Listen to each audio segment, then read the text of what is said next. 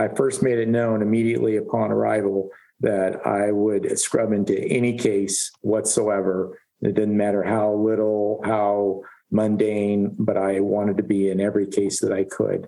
And my goal was to show my worth and also to learn as much as possible. Welcome to War Docs, the Military Medicine Podcast. This show brings you a first-hand, behind-the-scenes look into the mission, unique opportunities, and deployed experiences of the entire military healthcare team. From state-of-the-art hospitals in the United States to the most austere environments across the globe, War Docs has you covered. I'm your host, Dr. Doug Soderdahl, retired Army urologist, and I'm joined today by my co-host, Dr. Wayne Causey, active duty vascular surgeon. Colonel retired Dr. Peter Napolitano is a professor of obstetrics and gynecology at the University of Washington and at the Uniformed Services University of Health Sciences. Dr. Napolitano is also a maternal fetal medicine subspecialist and is the director of obstetric simulation and team performance. He's been deployed to Iraq and Afghanistan as a general surgeon, where he also established Team Steps programs, training over 5,000 personnel in 2 deployed theaters of operation. You can read his full bio on wardocspodcast.com. On this episode of War Docs, we're privileged to welcome Dr. Pete Napolitano, and he is joining us from University of Washington. It's good to talk to you. Thanks for being on the show. Thank you so much, Doug. I really appreciate it. Dr. Napolitano, so I noticed from your bio that you had graduated from UC Davis with a Bachelor of Science in Fermentation Science. Tell us how someone who majored in that ultimately ended up becoming a military physician.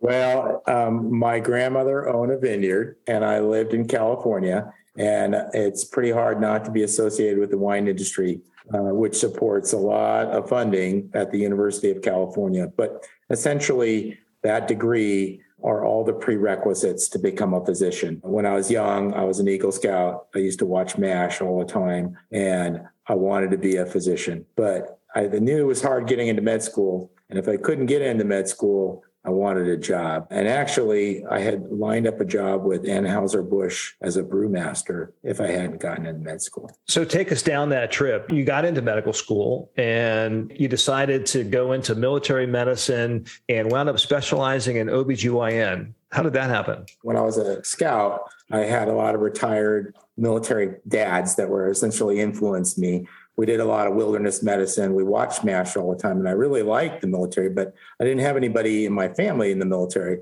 So I got into med school in Chicago at Loyola University, and after my first year, my loans were pretty high. And someone said, he really need to think about joining the military. I thought about it, and I sort of clicked at that point, like, hey, you've always wanted to do this. You've always wanted to do it, but now's your opportunity. So I applied for the scholarships, and all the service branches picked me up. And so then the decision was which one. And when you look at military medicine, the Army clearly has the largest footprint and the most training. As far as OBGYN goes, I was influenced by one of my mentors in Chicago. He made it sound like it was the best thing since sliced bread. The thing I liked about it was that you could be a surgeon and you could be a medicine provider simultaneously. So it was a good balance. So you're now a professor of maternal and fetal medicine at the University of Washington. You also did that when you were in the military. Why does the military train people in maternal fetal medicine, and what are the contributions of that field to the deployed theater and combat? That's a great question. In the military, if you look at hospitalizations, the number one code reason for hospitalizations outside the deployed theater is pregnant women having babies. Number 2 is their baby admission. The military does one thing really good. We make a lot of babies. Unfortunately, when women have children, there can be some pretty serious complications. And roughly about 15 to 20% of obstetrics will have complications. These can get pretty life-threatening. And essentially, a maternal fetal medicine subspecialist is a critical care physician in relationship to obstetrics and women's health. And so we do nothing but obstetrics, and we deal with a lot of bleeding. That's one thing that I find as a commonality with deployed medicine, that hemorrhage and crisis management are critical. And that's something that we do literally every day. So that got you prepared for your first deployment in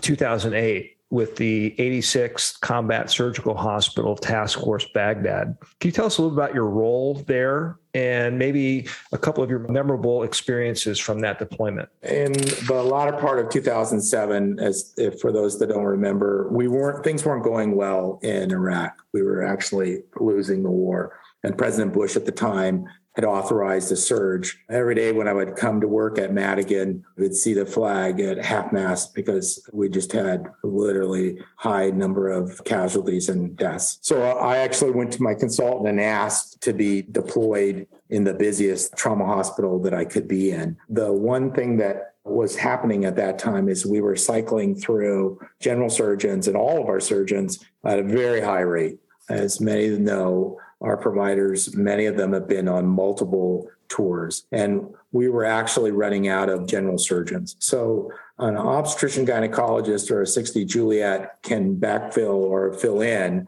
as a 61 Juliet downrange, meaning that we can be a surgeon filler. And of course, I'm not trained in general surgery, but after a deployment, I probably could do quite a bit. So that was my impetus for requesting that position. That hospital was already in theater in Baghdad in Ibn Sina. It's a old Iraqi hospital with walls that are about a foot thick, made out of mud and clay.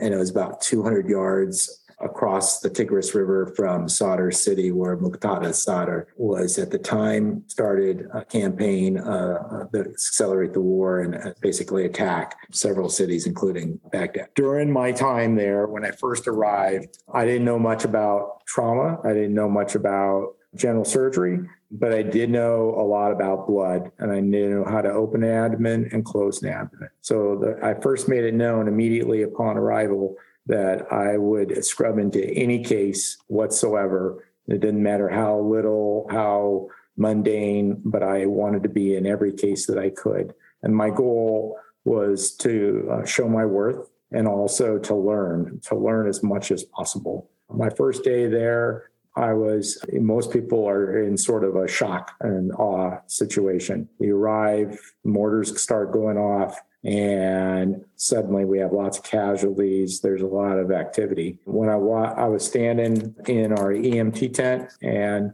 I walked into our trauma bay, and someone handed me a soldier's leg, and it still had his uniform on the leg and his boot. And they said, please throw this in the trash. And I looked at him for a second, and I was shocked. I didn't know what to think. And I thought to myself, well, shouldn't we at least do something more respectful, like maybe take his boot off? And they said, no, it'll all go to the same place. So that was my sort of indoctrination to the theater. But very quickly after that, you get pretty upset, you get pretty mad, and you want to start making a difference. So I jumped right in. When I first got there, I didn't really know very much. So they used me like Mikey on TV. They said, if he likes it, then it's good. Well, we had a soldier who wasn't doing well, and they were going to sending him from our combat hospital, which is a Role 3 facility, to Balad, which is our expeditionary wing of the Air Force to send to overseas to launch to him, eventually back home. So they asked me to escort this patient to Balad and back. I did it. That was really unusual, but we usually didn't have physicians go on as transport missions like that. And this was right after I got there. And about a month before that, one of our orthopedic surgeons was killed in a fireball of a Black Hawk going down. So I was pretty nervous. When I came back home, we were flying back into Baghdad. It was evening. We were flying low, and there's 2 Black Hawks, and I was in the back of one. And in front of me is a young kid. He's the gunner. And as we were starting to come into Baghdad, it looks like it was like the 4th of July, like fireworks were going off. But it wasn't. They were mortars. And as we were getting close to our LZ and we were landing, the gunners, all of a sudden Mike's in and he goes, no go, no go, no go. And the 2 Black Hawks veer off and a mortar goes off underneath us. I said a lot of expletives at that point, but it hit me at that point. Here is exactly what we're trying to do in medicine.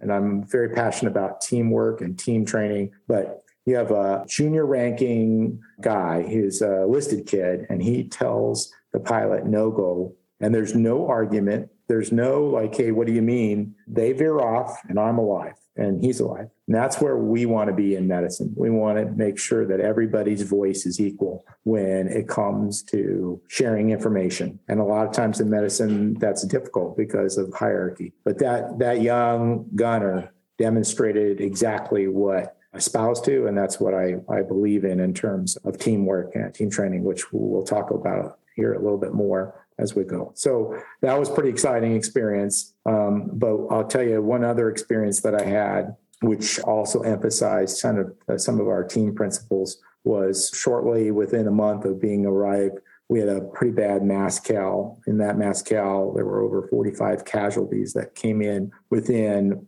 an hour. By that time, all 3 of our major trauma beds were full. Our auxiliary beds, which were probably about 10 to 15, were full. And I got an overhead call to the EMT desk, and it was a little puzzling. I was trying to help out down in the ED before going to the OR, and they told me that a Iraqi female who had delivered was coming in hot on a bird and that she was bleeding. Well, anybody that knows a little bit about obstetrics, a woman that's bleeding after having a baby can bleed to death real quickly. She's only got about 6 liters of blood. She's pumping about 800 cc's per minute to her uterus, and it doesn't take very long to die. And so I looked around, and there were no trauma beds. I didn't have a team. I looked, and we had a closet, and we had 2 sawhorses. So the first thing I did is I grabbed an interpreter, and I said, I need you in that closet. I grabbed a medic, and I said, I need a blood pack, and I need you in that closet. I needed a nurse, but there were no nurses, so they were all engaged. But just so happened the deputy, the DSN for nursing, was standing there with their clipboard, kind of, keeping inventory of what was going on. And I went to him and I said, hey, sir, I need you. I need you as a nurse right now to help me put in a large bore IV. And he had his eyes got real big, but he came in with me. And then I called upstairs to my buddy, CNRA, to come on down. So everybody ran into that closet. We had about 30 seconds. I said, hey, folks, here's the story. Got a pregnant lady coming in. She's Iraqi. I need you to do the following things if we're going to keep her alive. I need you to, one, interpreter, tell her that if you don't let me examine her, and that's a big deal for a male to examine a female, then she's probably going to pass away. And then I said, if she gives me permission, then DCN, I need you to put the largest IV you can get in, medic, hang blood, and CRNA, get ready for us to go to the OR. I said, it's either 2 things. It's either a uterus that's atonic with real floppy, or it's a retained products of conception. So about 30 seconds later, this lady comes flying in, medics have her, blood's pouring off the stretcher. They throw her on the sawhorses in the closet. And literally my interpreter talks to her in Arabic. I examine her. It turns out she had a placenta, and this lady was a rich Iraqi, and she had already had several C-sections, and her placenta had grown into the uterine wall. This, even in a stateside hospital, is a major event. This is commonly associated with large volumes of blood loss, hysterectomy, and you can lose a patient. So the interpreter talked to her, I examined her, DCN got the IV in, medic couldn't move blood, anesthesia ran upstairs, and I went over to the trauma czar and I said, hey, if you don't give me your 4th and last bed, this lady's going to be dead. He looked at me and took some convincing. He kind of followed me upstairs, but we had that lady upstairs in minutes, and about 25 minutes later, her uterus is out, she was stable, and she survived. So that was pretty exciting. One other vignette I can give you is at one point in the war, things got very serious for us, very bad. The enemy was mortaring us nonstop, every hour on the hour, for 24 hours. They started bricking up the windows. I was involved with the battle update, the battle brief every morning because of the teamwork training I was doing. And the word on the street is that we were going to have to bug out. This is all like MASH. We were convened. All the doctors and nurses were convened in the morning. We already had been in our body armor for about a week. And we now were being told that we needed to have our loaded magazines in our sidearms. And when we weren't in the OR, they needed to be at the ready. And then they went over the rule engagement, which is when we would be authorized to fire. That became really scary. I was thinking, how are we going to get out of here? We're surrounded and we're down in the middle of Baghdad. Fortunately, that never came to fruition, but it was pretty scary. So one of the issues that I remember from being in Afghanistan is the emotions associated with indirect fire. And those for me were intermittent, but you've now described time periods in which you've had constant episodes or constant time periods of indirect fire. How did you deal with the emotions of constantly being under the threat of indirect fire? Yeah. When I first got there, like all newbies, the first time I experienced it, man, I was flat on the floor as fast as possible. After a little while, sort of become immune to it. And the old timers that had been there were somewhat immune to it. But you have to deal with emotion. If you don't deal with emotion, you will fall apart. So for us, it's like MASH. When we had downtime, boy, did we party hard. And when I say party hard, I mean we were doing CrossFit, and we were doing CrossFit any place and anywhere we could. Sometimes we would do it twice a day. I remember one day we were out in the water pool and we had done our CrossFit, and we just finished. We walked away from the center of the courtyard, and 30 seconds later, a mortar blew up and there was a big crater, and we were in our duck and covers because the CRAMs had gone on. So that happened a lot. It happened a lot, enough that when I came home, my hearing was impaired. So I have impaired hearing from too many IDFs going off too close to me. But we worked out a lot. I think that really helped. Talked a little bit about team training. What were the issues that you encountered that really led you to refine and further develop these performance improvement initiatives to improve care where you were? So I just so happened to be really fortunate. At Madigan Army Medical Center in Washington State, we're often on the tip of the spear, so to speak. And in 2001, we were part of a landmark study looking at applying aviation safety program to medicine. And the goal was in aviation, it's always dicey, there's always danger, and there's a lot of things happening. And the initial program was to try to see if this would work in medicine, in the emergency room, on labor and delivery,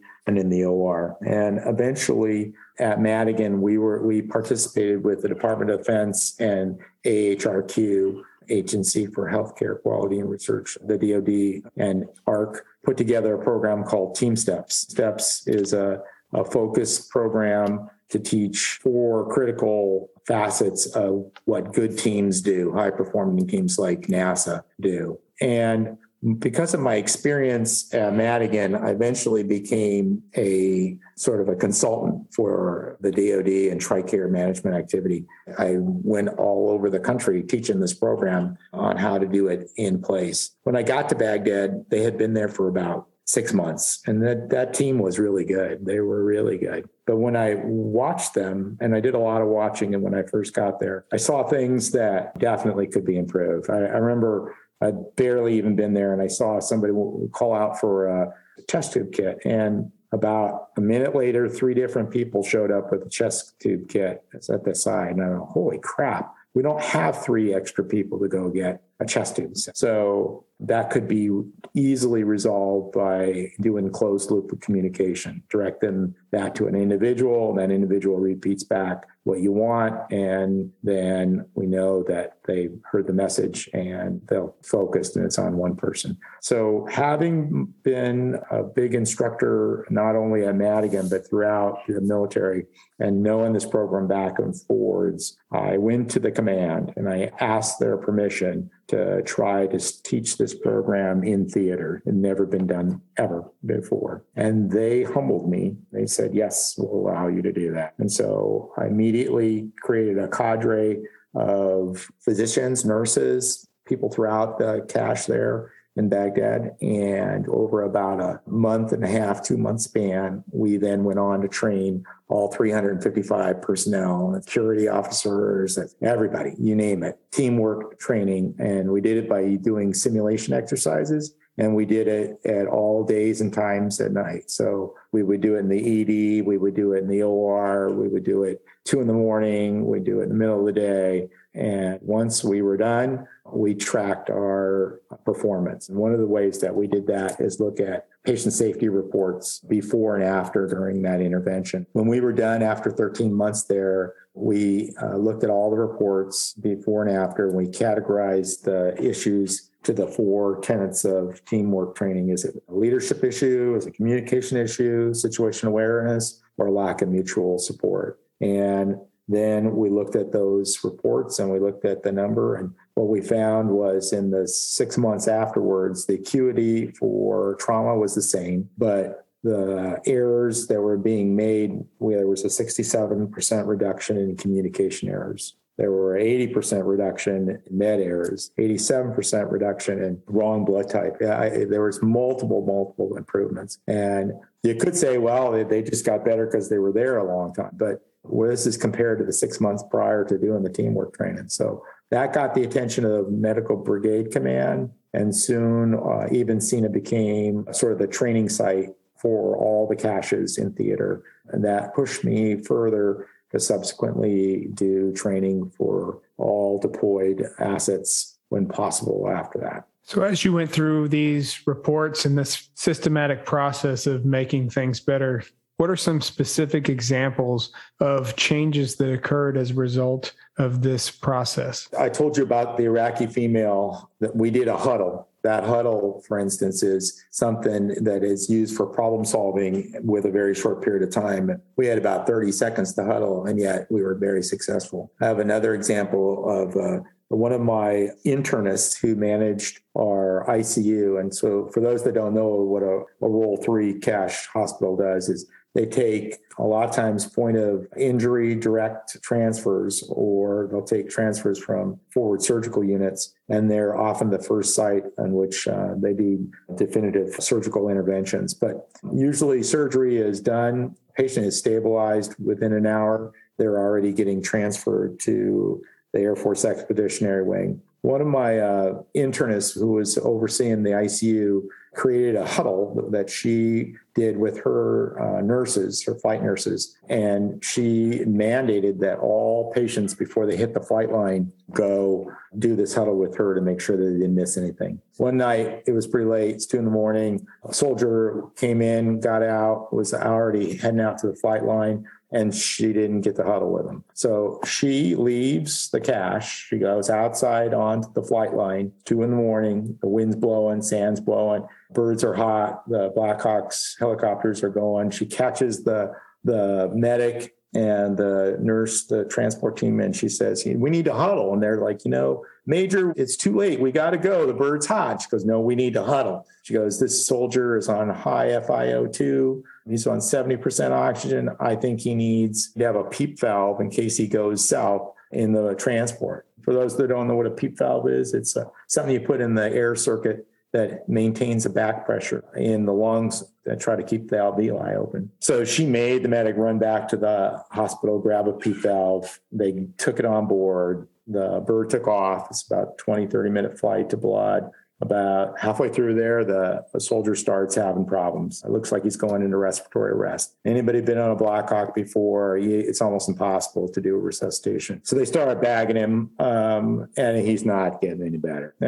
And he made it, and he survived. Now, she came back, the flight nurse, and she told us about that. And the first thing I did is I sent that message to Medgate Command, and within 24 hours, all birds in Afghanistan and Iraq had a PEEP valve on board. I can't tell you that soldier survived because of that. Probably didn't. But the power of that one physician doing that one type of huddle and then following through with that had dramatic impact, not only just locally, but throughout both theaters at the time. And that's just one small example. I've got hundreds of these. But using tried and true measures, things that organizations like NASA uses, which are communication tools, huddles, briefs, debriefs, closed loop communication, leadership. One of the big things I really focus in on, what is your job as a leader during a crisis? And there's a lot of things that go along with leadership, but teamwork, there are very specific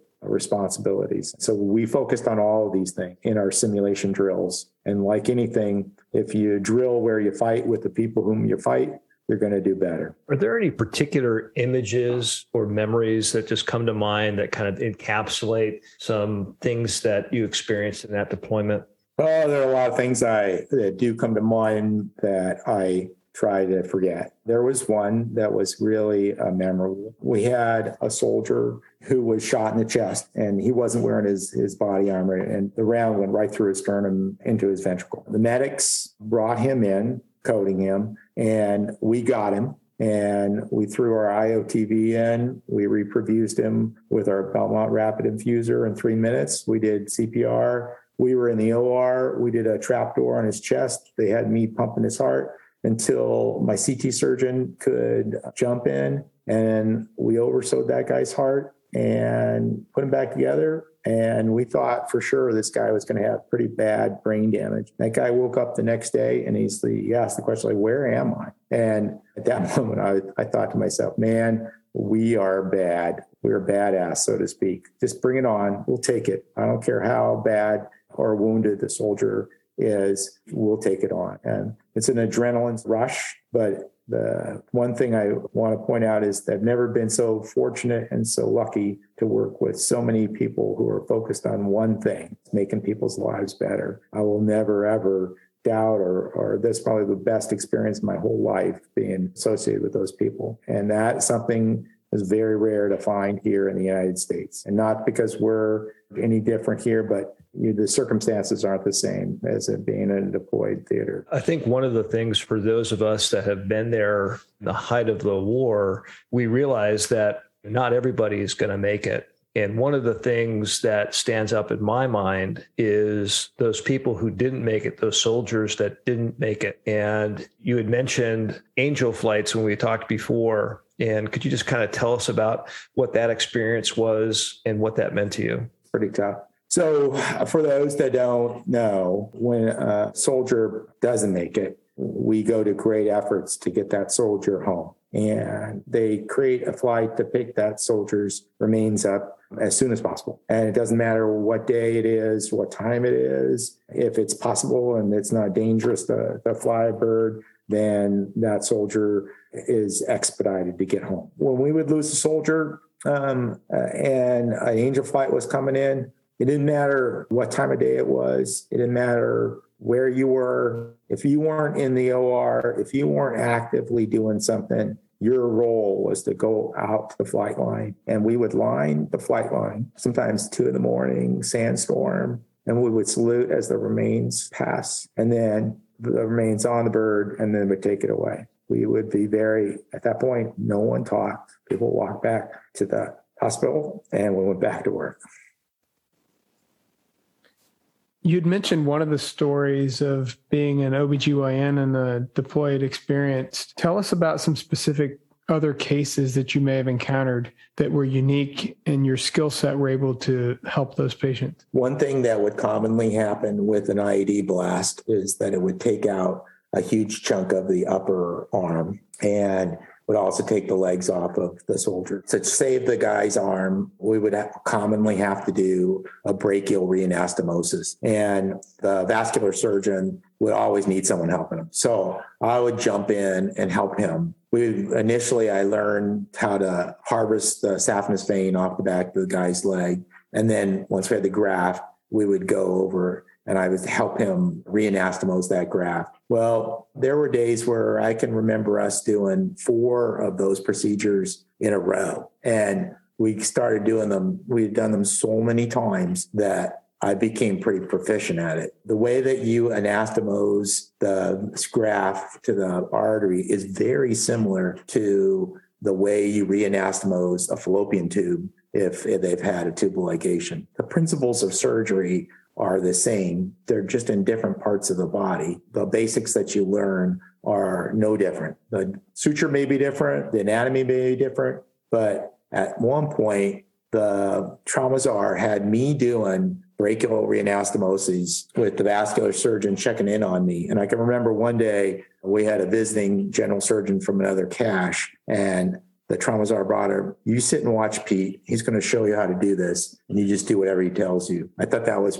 pretty humbled that he felt that way about me. There was another day, I love CT surgery. I would be with my CT surgeon, Mike Meyer, anytime he operated. And we were in this guy's neck. He had a gunshot wound to his carotid. And Mike was trying to suck the blood in a real fine, one of his fine suckers that his instruments that he had, to get a very pinpoint aspiration so he could oversew. And he was struggling, and the instrument somehow got contaminated. And we didn't have another one readily. And he was now getting real frustrated. So I said, hey, Mike, just give me a chance here. I might be able to help you. So what I did is I asked for a pool sucker. So for anybody that knows anything about surgery, a pool sucker is a sleeved instrument with lots of holes, and it has a center core, which is a real fine, thin barrel inside this oversheath with the holes in it. So I said, give me the pool sucker. Let's take the pants off, essentially the outer layer, and that'll leave you with this long, skinny sucker. And Mike said, okay, I'll give it a shot. And sure enough, it worked perfect for him. And I think he looked at me thinking, holy crap, here's an OBGYN. And he had a trick, and the trick worked. So I did that with anybody. I would do that. I would work with the orthopedic surgeons. I put in external fixators in humeruses. I put bolts in calcaneuses. I did lots of amputations. I worked with a vascular team. I worked with Booker King, one of the best trauma burn surgeons that is around in the military. I did tons and tons of burn cases with him. And the commonality is that OBGYNs have to work under constant stress, and it's usually never easy and quiet. And most of the time, it's a lot of bleeding. So all these things downrange are very similar. A lot of stress, it's always emergency, lots of blood. So were there any times where they were super happy to have an OBGYN there when something came in that was OBGYN specific? Yes, absolutely. I think we delivered 21 babies. A lot of Iraqi women didn't trust locals, and they'd show up on our doorstep, and we couldn't labor them, so we would C-section them. So we did a lot of C-sections. I had the wife of the judge who tried Saddam Hussein, and she came in, and the ED doc said, hey, I have a pregnant woman here, and the baby's measuring about 6 or 7 weeks, but it's surrounded by fluid, and she's got severe abdominal pain. Well, she had a ruptured ectopic pregnancy. And essentially, when we opened her up, it was just like doing a trauma case, packed her off, got the ectopic out. But it's surprising my colleagues would be so concerned about doing a case like that, and yet they could do things 100 times much more worse. It was just the fact that they'd never done it. So yes, we did a hysterectomy on a civilian DOD worker, essentially had a fibroid that she was prolapsing through her uterus and bled out probably about 8 to 10 liters of blood with transfusion. So we did a lot of stuff like that, but that really wasn't my primary reason for being there.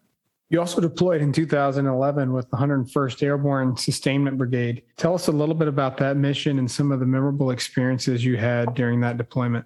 Yeah, so that was a really different situation. We were in RC East with General Petraeus right there. My role was to oversee 30 combat medics, half of them are Army and Air Force. And the combat medics' role were to go outside the wire and escort convoys, supply convoy. And we got there, and it was prior to Osama bin Laden being captured. We would get mortared maybe once a week, and nothing too bad. I was also assigned as the Student Affairs officer there, and I'll talk about that here in a second. But my job with my medics was not only to provide services locally, but to have them trained to go outside the wire. Well, what happened was when in May of that year, when the SEAL Team 6 got Osama bin Laden, the things started heating up really fast, really bad. Each convoy would get